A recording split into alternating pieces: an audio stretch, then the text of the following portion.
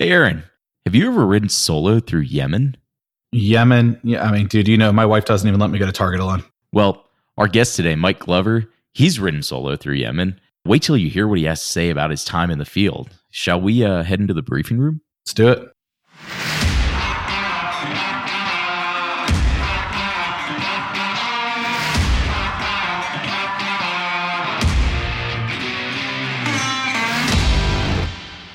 Mr. Mike Glover, you're quite a well-known guy in the industry. We're very excited to have you as our first guest here on the podcast.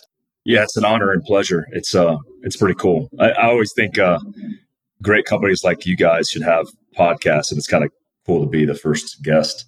That's a rarity. Well, you've made quite a name for yourself in the industry, but there are going to be some listeners that don't quite know you, your background, or what Fieldcraft does. Would you mind giving the little elevator pitch on all of those? Like many in the industry that are especially out front teaching, I have a military background, spent many years in special operations. Then I started contracting for the Central Intelligence Agency, did that for a few years, and in 2015-16 timeframe, decided I wanted to start a company and started a company on survival, which is the modern take of survival, and preparing citizens, military, law enforcement, really anybody who's willing to listen for the worst case scenarios.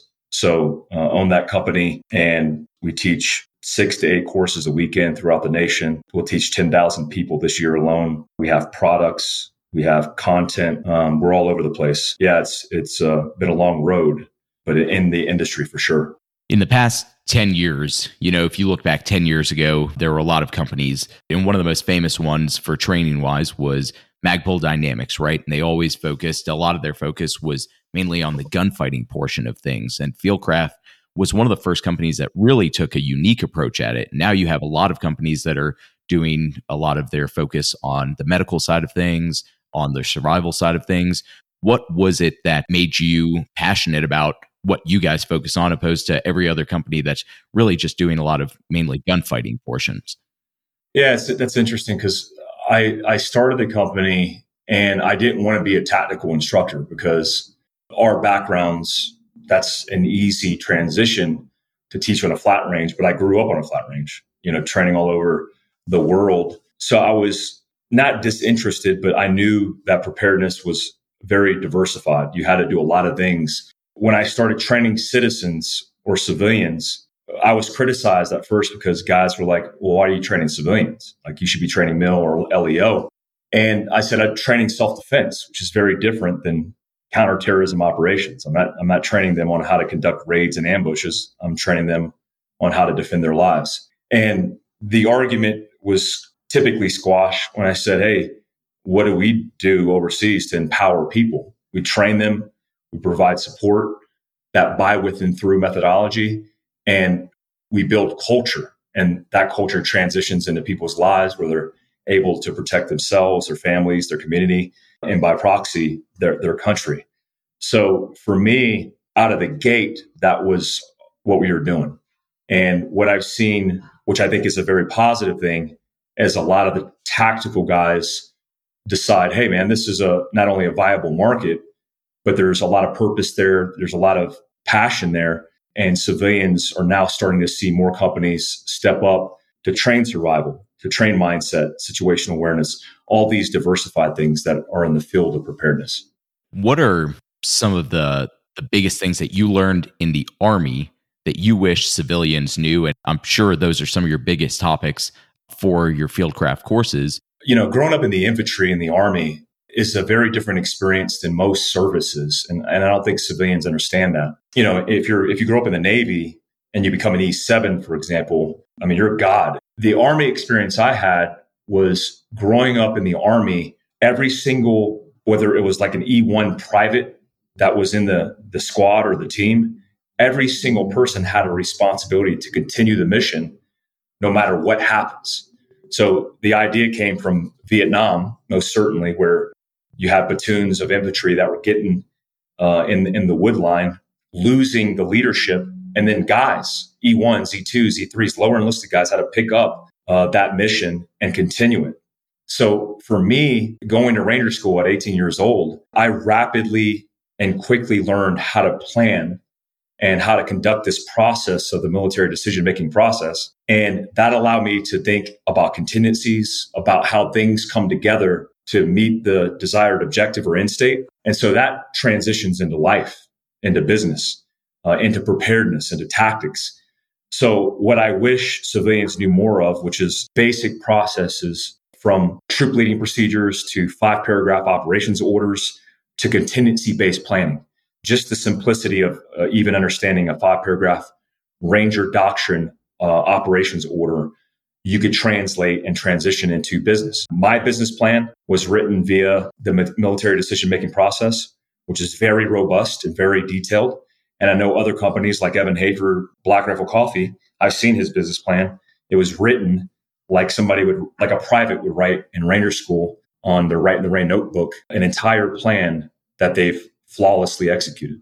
I know for a lot of instructors, one of the biggest things that gives them like that rewarding sense of feeling from going out and teaching people are when you hear back from your students, hey, Mike, something you taught me in class, it saved my life, or it saved me and my family in this scenario. Have you had any great feedback from any of your students for how your curriculum has helped them in their real life? Yeah. And to me, that's the affirmation that we get daily here at Fieldcraft HQ of people saving their lives, saving somebody else's life, using situation awareness tactics that we taught to get them out of a bad situation. That happens routinely in the feedback OODA loop that we have of training. One of the concepts and ideas that I had from the very beginning, because it's kind of ingrained in my DNA, is we will never come from a position of power in trying to influence the students that we're trying to teach. It's a shared collaborative effort of learning. So we take a lot of the lessons that we learn that we get routinely in every single class and implement change in a very fluid and adaptive period of instruction. So we're never regimented or constrained to one way of thinking and doctrine, which allows us to think about adapting in every circumstance, because there might be a better way. There might be a civilian in your collaborative effort, in your feedback that says, hey, I just saw this happen and this was different. And we include those teaching points. So we're never conforming to convention. I think convention breeds complacency in a lot of ways. So yeah, the positive affirmation that we get is a indication for me that we're doing the right things. But for me, it's never good enough. We always have the room to evolve and adapt and grow and learn as a company and as trainers, especially. That's huge. I love hearing that. You know, traditionally in the past, there were a lot of instructors that took that mentality of, hey, we know it and we're the experts and you're not going to teach us anything. Thinking about that, what are some of the common misconceptions or myths that you hear for students that maybe they would expect something going into a Fieldcraft course, but a common misconception for those people that don't know it as well as they should? Yeah, great question. I think most certainly people are intimidated because of some of the guys' backgrounds, including my own. For people who have trained with me, they immediately understand right out the gate that there's no ego involved in this process. I also think that people in the tactical industry have overcomplicated this thing called gunfighting. What I mean is you have institutions, because of safety constraints, they have limited our ability to do realistic training. And in that created this doctrine or this protocol that doesn't work in real circumstances, and I think is compromising and potentially a liability to officers, military, and even civilians' lives. So a great example of that would be the idea that specifically you're going to find your front sight in a gunfight. I used to talk about that all the time because from my own experiences of killing bad guys in war in close proximity, the first guy I ever killed in combat was hiding behind a door. My barrel was touching his chest. And all of the adopted training, even in special operations at the highest levels, where you're going to manage to find your red dot. Now, there's a right answer, right? You could train to the standard, but then you have to train to reality. And so if you're training to a standard and the standard is find the red dot to break your shots clean, that's one element of training. That's fundamentally important. But the other side to that is you got to be able to see what you can get away with. So when you take a shooter, for example, I could take a 10-year-old girl. I could say, hey, here's a gun. If you pull the trigger, it goes boom. You hit this steel target 10 yards out in front of you. That's the objective. I don't give her a lot of constraints. I don't give her fundamentals of marksmanship. I don't overwhelm her. And she accomplishes that objective. So I should build off that base because I said, hey, point the gun at the target and pull the trigger. Don't overcomplicate that. Let's get through this. And she hits it and she hits the still. We do it again. She hits the still. We're confirming our bias that, hey, maybe she's not doing this because it's luck. I should build off that base. Instead, I say, hey, I want you to consciously, at the same time, do 7 to 8 or 7 to 9 different things, depending on your school you come from and fundamentals of marksmanship. And then I expect the same result, except she's overwhelmed. She breaks a shot, she misses. And then I'm like, hey, for $99.99, I can get you in the next course where we'll build up your skill sets and focus on front sight focus or stance or breathing. And I think that's the detriment of this legacy group of people, institutions, instructors that I grew up in, where we're not willing to adopt change based on real world experiences. And so if you sign up for a course, understand you have to have basic gun handling skills. We expect you to be safe. We expect you to handle a firearm safely on the range like an adult. But after that, we're reverting back your training and we're making it primal, almost ancestral at a level to where it's very easy for you to comprehend. And I see the light bulbs going off all the time where people are like, man, I thought we were going to ninja school. It's like, no, man, there's no ninja school. There's only the mastering of the fundamentals and the basics. And that's what will make you a ninja. So I think primarily that's the biggest concern we have is this stuff's not hard. We're not a bunch of egotistical special operations guys. There are all those guys out there. And we want to make and create a environment that people are willing to learn that's comfortable for people. That's really interesting, Mike. One thing that I think you said there, and it was really interesting, is the story of the young person handling a firearm for the first time or going out and getting that training. You know, for people that are like yourselves, a lot of the times we think of their post-career special operations or special forces, but we don't often think of how they got there. Can you give us a little understanding of your background growing up? Did you always have this preparedness mindset, or is that something you learned along the way via the military? Give us some ideas of where you started from. Yeah, I want to lie to you and say, like, a lot of people pretend like this is something that you could be bred into, but you have to have the willingness, the motivation to volunteer to go into this in the first place. And that came from my origin story as a kid. I mean, I grew up in a military home, like a lot of military families that serve. They grow up in that household. They see their dad in fatigues. They're listening to the same verbiage. They're watching the movies. They grow up in the culture. At a very young age, I played Army until I was playing it for real.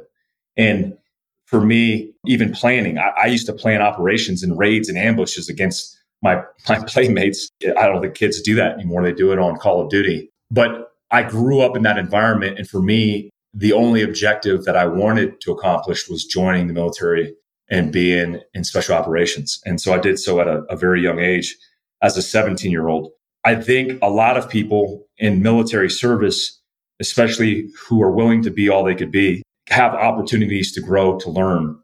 And I became a leader, not because of my natural leadership capabilities, but because the military trained me and gave me the opportunity to excel as a leader.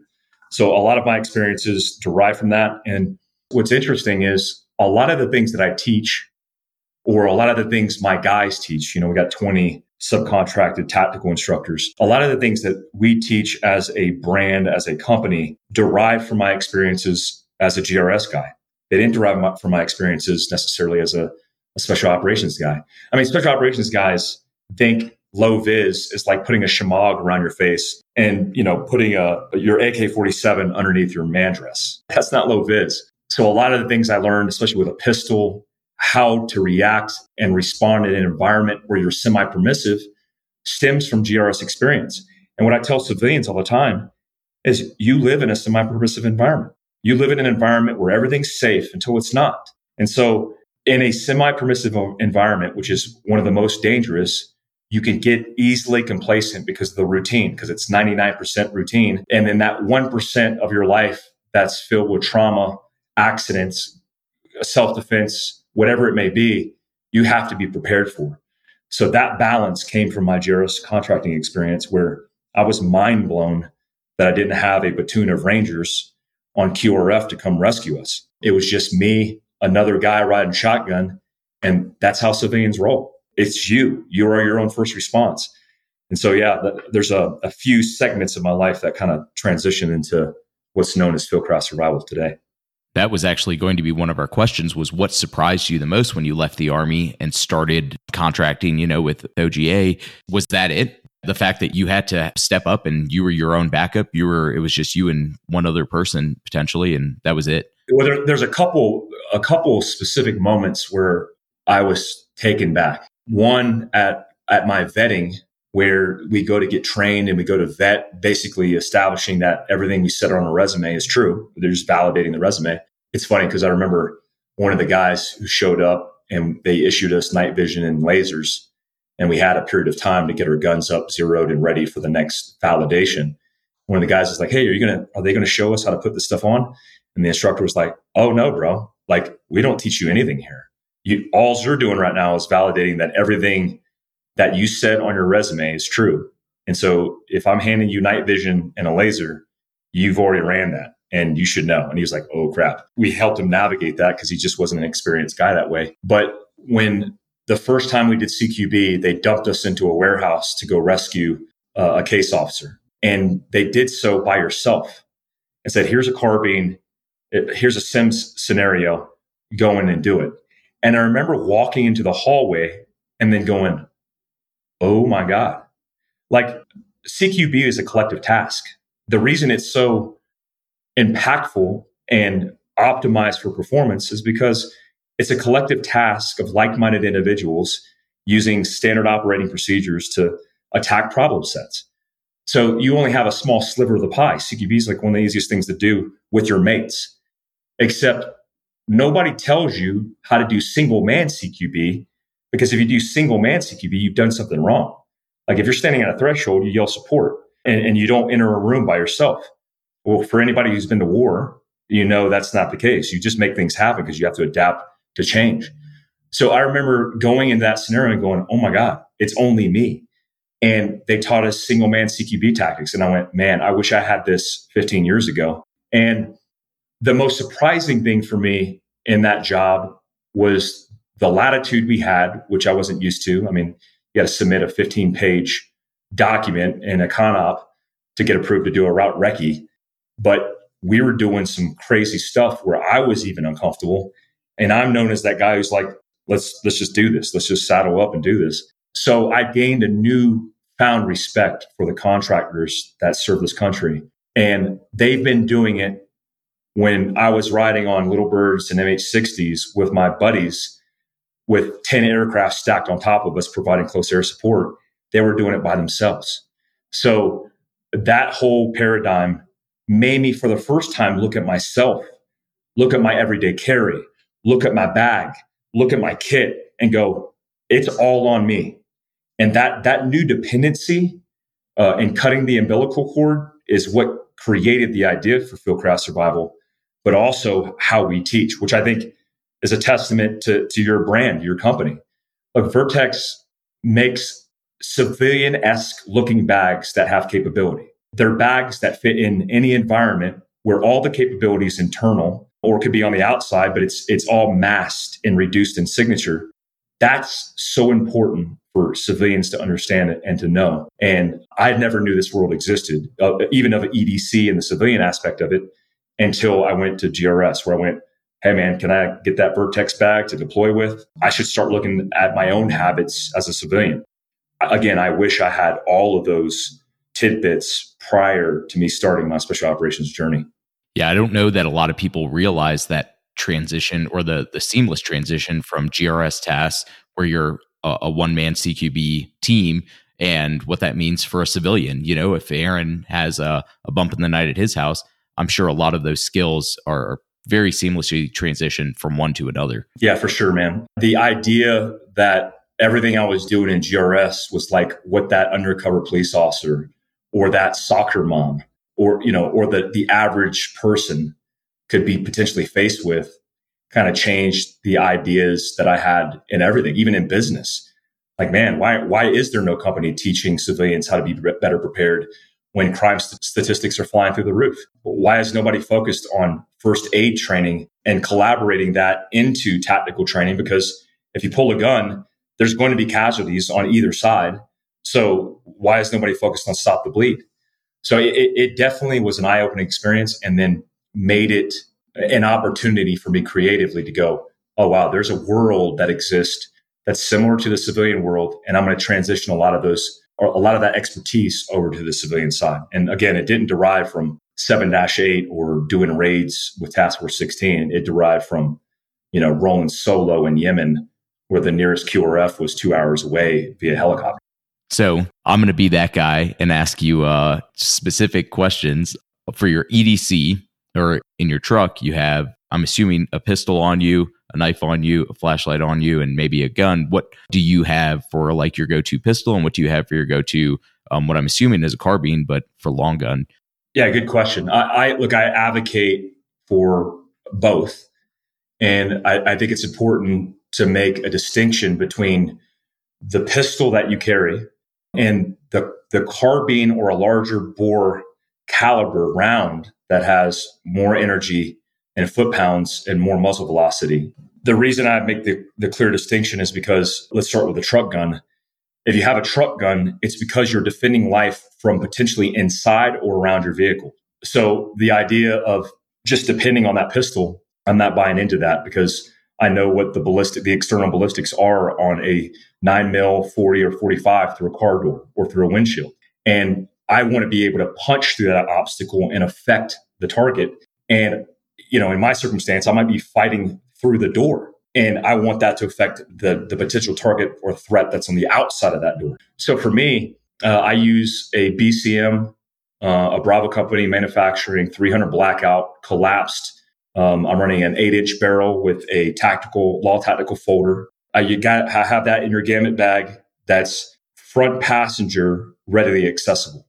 And again, I make the distinction because I've been in hostile circumstances in GRS where I need ready access and I need it now. So that's why we advocate for access to your tourniquet and your visor, your mobility bag on the back of your seat, or the carbine or the AR pistol and your gamut that's co-located in range of your arm to be able to defend and protect. For the pistol, I've carried a Glock my entire special operations career. I was in special operations when we transitioned into Glock 19s, Glock 17s, Glock 22s, Glock 34s or 35s. So I'm a fan of Glock, but I always had an issue with Glock, and that is I have abnormally large hands. I'm a 6'1", but my hands are abnormally large. At 16, I could palm a basketball, NBA basketball, and I was probably 5'8" at the time. So when I put my support hand on the side of a pistol, the support side of a Glock, any model, I'm pinning the slide catch. And that induces malfunctions, basically, things that I don't want to happen, like unintentionally locking the slide to the rear or not locking the slide to the rear when I run out of bullets in a slide lock.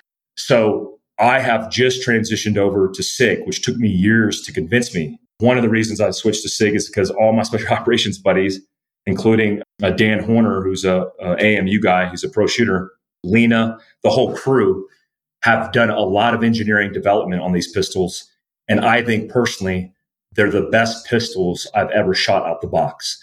So I have a SIG P365XL, no red dot optics, so I haven't adopted that yet. And I have a SIG P320 X carry. That's obviously a little bit more large in the form factor that I carry depending on what I'm wearing. If I'm wearing this particular setup, it's a 320X carry because I have enough real estate to reduce my printing with that pistol. So big fan of SIG, big fan of BCM, and big fan of both for responsible citizens to carry every day. It's really interesting. Yeah, one thing that we talk a lot about is making sure not only do you have the right firearm, but a lot of you talked about the apparel and the gear that go along with it. Do you guys talk about that with some of the folks that you're training, that, the material and the firearms that you're handling is important, but the way that you conceal it, the way that you are prepared, and the fact that you can grab it quickly or access it quickly is also important. Give us a little insight of how you train that with your folks as well. Yeah, a great question. I'm wearing your pants right now. I'm paying attention from head to toe of, like, a lot of people fall into the hashtag EDC and it means pistol. It means carrying a pistol. It's like the pocket dump, the pistol in my hand with my keys or my Surefire light. Everyday carry for me is everything that I wear from head to toe. People ask me, why do I wear a hat all the time? Well, I grew up in the military where you didn't go outside unless you have a patrol cap on. I also have gnarly Asian hair and I refuse to put product in it. But it's branding opportunities. But it's also concealing or masking my eyes. So you'll never catch me without polarized sunglasses and a ball cap. You'll never catch me typically without a button shirt. Well, Mike, you seem to always wear button shirts. Well, the reason I wear button shirts is because, one, I could present myself professionally, but I wear untucked button shirts so I could ready access my pistol. And I don't want to print. So that's why I don't wear t-shirts, because I carry every day. I wear you guys' pants because the functionality and utility of it. I mean, I'm a fat kid and, I need pants that stretch, but I also need the utility in it. Look, when I was in GRS, I remember I was in Yemen and one of my TLs came to me and he goes, "Hey, Mike, we're not allowed to wear flip-flops." And I had flip-flops on. And I'm like, "Why? I'm off duty. I'm not working. I'm not doing a run. Like, what's going on?" And he walks me over to the wall and he peeks over the wall and there's a school. It's actually an academy. And he goes, "Last rotation, we had a vehicle-borne IED that detonated here. And at this particular location, you are your own first response. And you have to be able to fight for your life and the lives of everybody you're responsible for." So I looked at my feet and go, dude, I have never thought about that in my life. So now I make a conscious decision, even if I'm putting cowboy boots on. Like, I wear cowboy boots and cowboy hats. Well, if I put cowboy boots on, they're likely Justin boots because they have tactile soles that can grip. And they're actually kind of like work boots that I can move in, because slick boots anywhere here in this environment is not going to work and try to contest or contend and defending your life. So what I would do is, for anybody who's listening to this, I would start assessing consciously what you wear every single day. One, it's fun because you're living consciously, but you get to make cool kit decisions about your attire. You could convince the spouse to buy all this cool, sexy stuff. But all of that stuff is necessary in optimizing your position in life. You wear the right stuff every day. Not only are you prepared, but you're building the confidence. And even as a risk mitigation tactic, are looking like the guy that you don't want to mess with. And when I see a dude who's squared away, he's got a nice watch, he's got a proper attire that fits, it's utilitarian and functional, I go, I don't want to mess with that dude. It's Sloppy the junk wagon that's going to be exploited because he's not squared away. So the extension to that is the things that we carry, which is, again, defaulting to Vertex and all the everyday carry considerations. Those things can blend in your environment, but they extend your capability because you're extending the capacity in which you could harness your capability. So if I have a tourniquet on my person in my waistband, then I'll have a basic hemorrhage response kit, a stop the bleed kit in my Vertex bag. I think all of that is living the culture and the lifestyle of being prepared. Look, I don't think this is a hobby. I think this is a lifestyle, and it's important that people adopt inclusive and holistic everything that's included. Yeah, absolutely. We talk about that all the time. And you'll see with you talked about our Vertex pants, but between our jeans, some of our more khaki style pants, even our shorts, you'll find you have almost the exact same setup no matter the styling of the pants. So you can blend into those various different environments, but still have your exact same kit. So if something happens in an emergency, you're not trying to figure out where you put your med kit that day or where you put your tourniquet. It's easy to grab. Speaking in kind of those terms and in that mindset, what would be like for the novice, the person that's never even thought about preparedness before? What's the very first thing you would teach somebody? Is it make sure you have a med kit on you at all times? Is it teaching them how to use a tourniquet? What would be that number one easiest thing to do just to start that process? Yeah, if you're talking about trying to live your prep life, I want to default to kit because kit is sexy, but honestly, it's a conversation. It's a Q&A. What I've realized in teaching civilians across the United States is even military guys have this problem. There's a huge discrepancy between what I think and what I'm actually capable of. A good scenario is if I tell people, like in my everyday carry prepped class, we do a scenario that's called deadly force. And I have everybody standing up and I say, listen, I'm going to walk you through a scenario. I'm going to give you information. When you hear that information, at the point in which you decide in your head that you're going to use deadly force, I want you to sit on your butt. And that's your commitment. I don't want you to look at me. In fact, I want you to turn around and sit on your butt because you're committed. Your life has changed at that moment. And so the scenario is home defense, walk into the living room, see a guy in the darkness, and somebody turns and sits. I'm like, okay, let's continue. The person continues to move, and you see in their right hand, they have a pistol. It looks like a pistol. Then somebody turns and sits. And then I go, and then as they're entering the middle of the living room, they're going to go down a hallway, and your kids are in that hallway. And then the last two people turn and sit. And then I say, okay, and then you go to turn on the lights, and it's your neighbor's kid who's 15 years old, who's returning back your son's airsoft pistol because he didn't want to get in trouble. And then everybody's like, well, you tricked us. And I said, well, what's the trick? Well, you didn't give us enough information. I said, okay, so let me allow you to understand one of the elements that you're forgetting about, which is stress. If you're not realizing that this situation is going to be stressful, you're also not realizing that you're partitioning captions of what you're seeing and observing at 8mm, not in 4K. Then you'll hear, oh, well, that scenario wouldn't have played out that way because I wouldn't have did that. And then I also said, you are not in charge of your own scenario when you're reacting to a threat. You could be in your bed and open your eyes and there's a gun in your face because you're not in control. So the situation that I'm putting you in, you could default it any way you want. But what I'm letting you know is that we don't understand how this works because we've never asked ourselves the question. So it starts with a Q&A at a dinner table. It's like, honey, what would you do if somebody kicked in the door? Well, I'd beat them up. What if they had a gun? Well, you know me, I'll take care of things. No, I mean, like literally, what would you do? Oh, well, I'd get my gun. Well, honey, your gun's in the lockbox in the safe in the bedroom. Oh, well, was the front door locked? Right? I need to start using these conversations to distill and figure out what my weaknesses are. And then I could take corrective action in creating the plan. When that's the start point, then people start identifying all the flaws in their life. They don't have a fire safety plan. They don't carry EDC. They don't know what to do in a vehicle accident. They don't know what to do in a second story fire where their kids are up top and they're at the bottom. That's the conversation that needs to be had. That's how we start this whole process of going, oh, maybe I should start paying attention to this idea of being better prepared. There's a portion of our podcast that we want to try with you. It's called the lightning round. And we're going to ask you some pretty rapid fire questions. And we just need you to throw out an answer, shoot from the hip. It's going to be as fast as possible. We've got 4 questions here. Are you ready for it? Okay. All right, Mike Glover, you're going to be the first victim of our lightning round. I'm ready. Born ready. What are 3 pieces of gear that you always want with you? Everyday carry pistol and a magnet retention holster, a surefire light of some kind separated from your pistol, and either a Cat 7 North American Rescue Tourniquet or TACMed Solutions, a soft T wide on your physical person at all times. Flashlight, tourniquet, everyday carry pistol, but specifically those tourniquets, quality tourniquet. If you were on a desert island, what book, music, or movie do you absolutely have with you?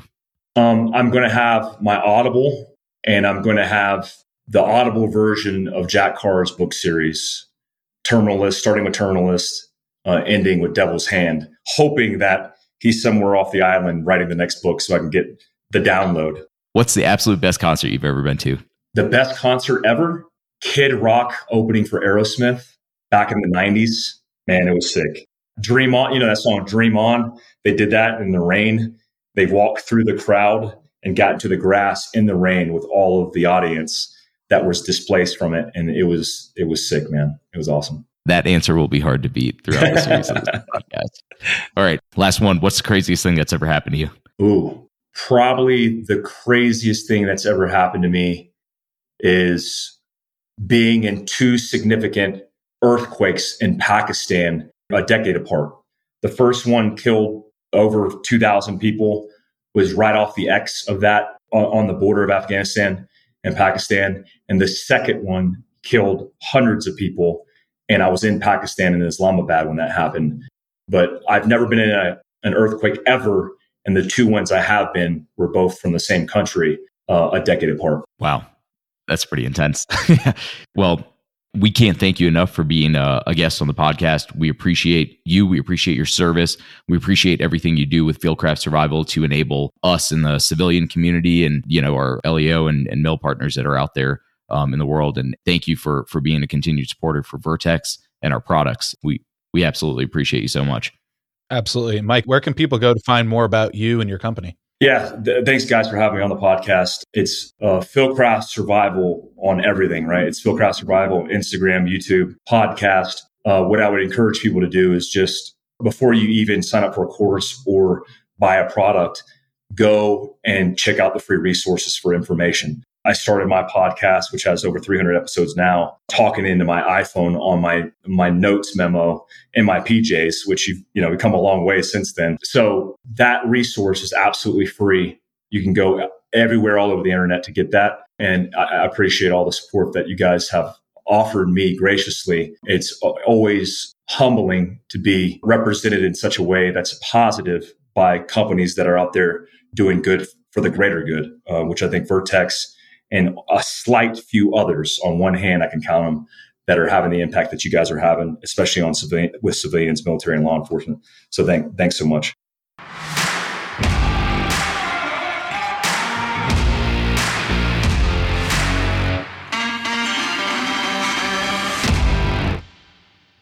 So Aaron, what did we learn in that interview with Mike Glover? Well, number one, the EDC should be from head to toe, not just the weapon system you're carrying. Number two is there's no ninja school, which is news to me. You have to master the basics.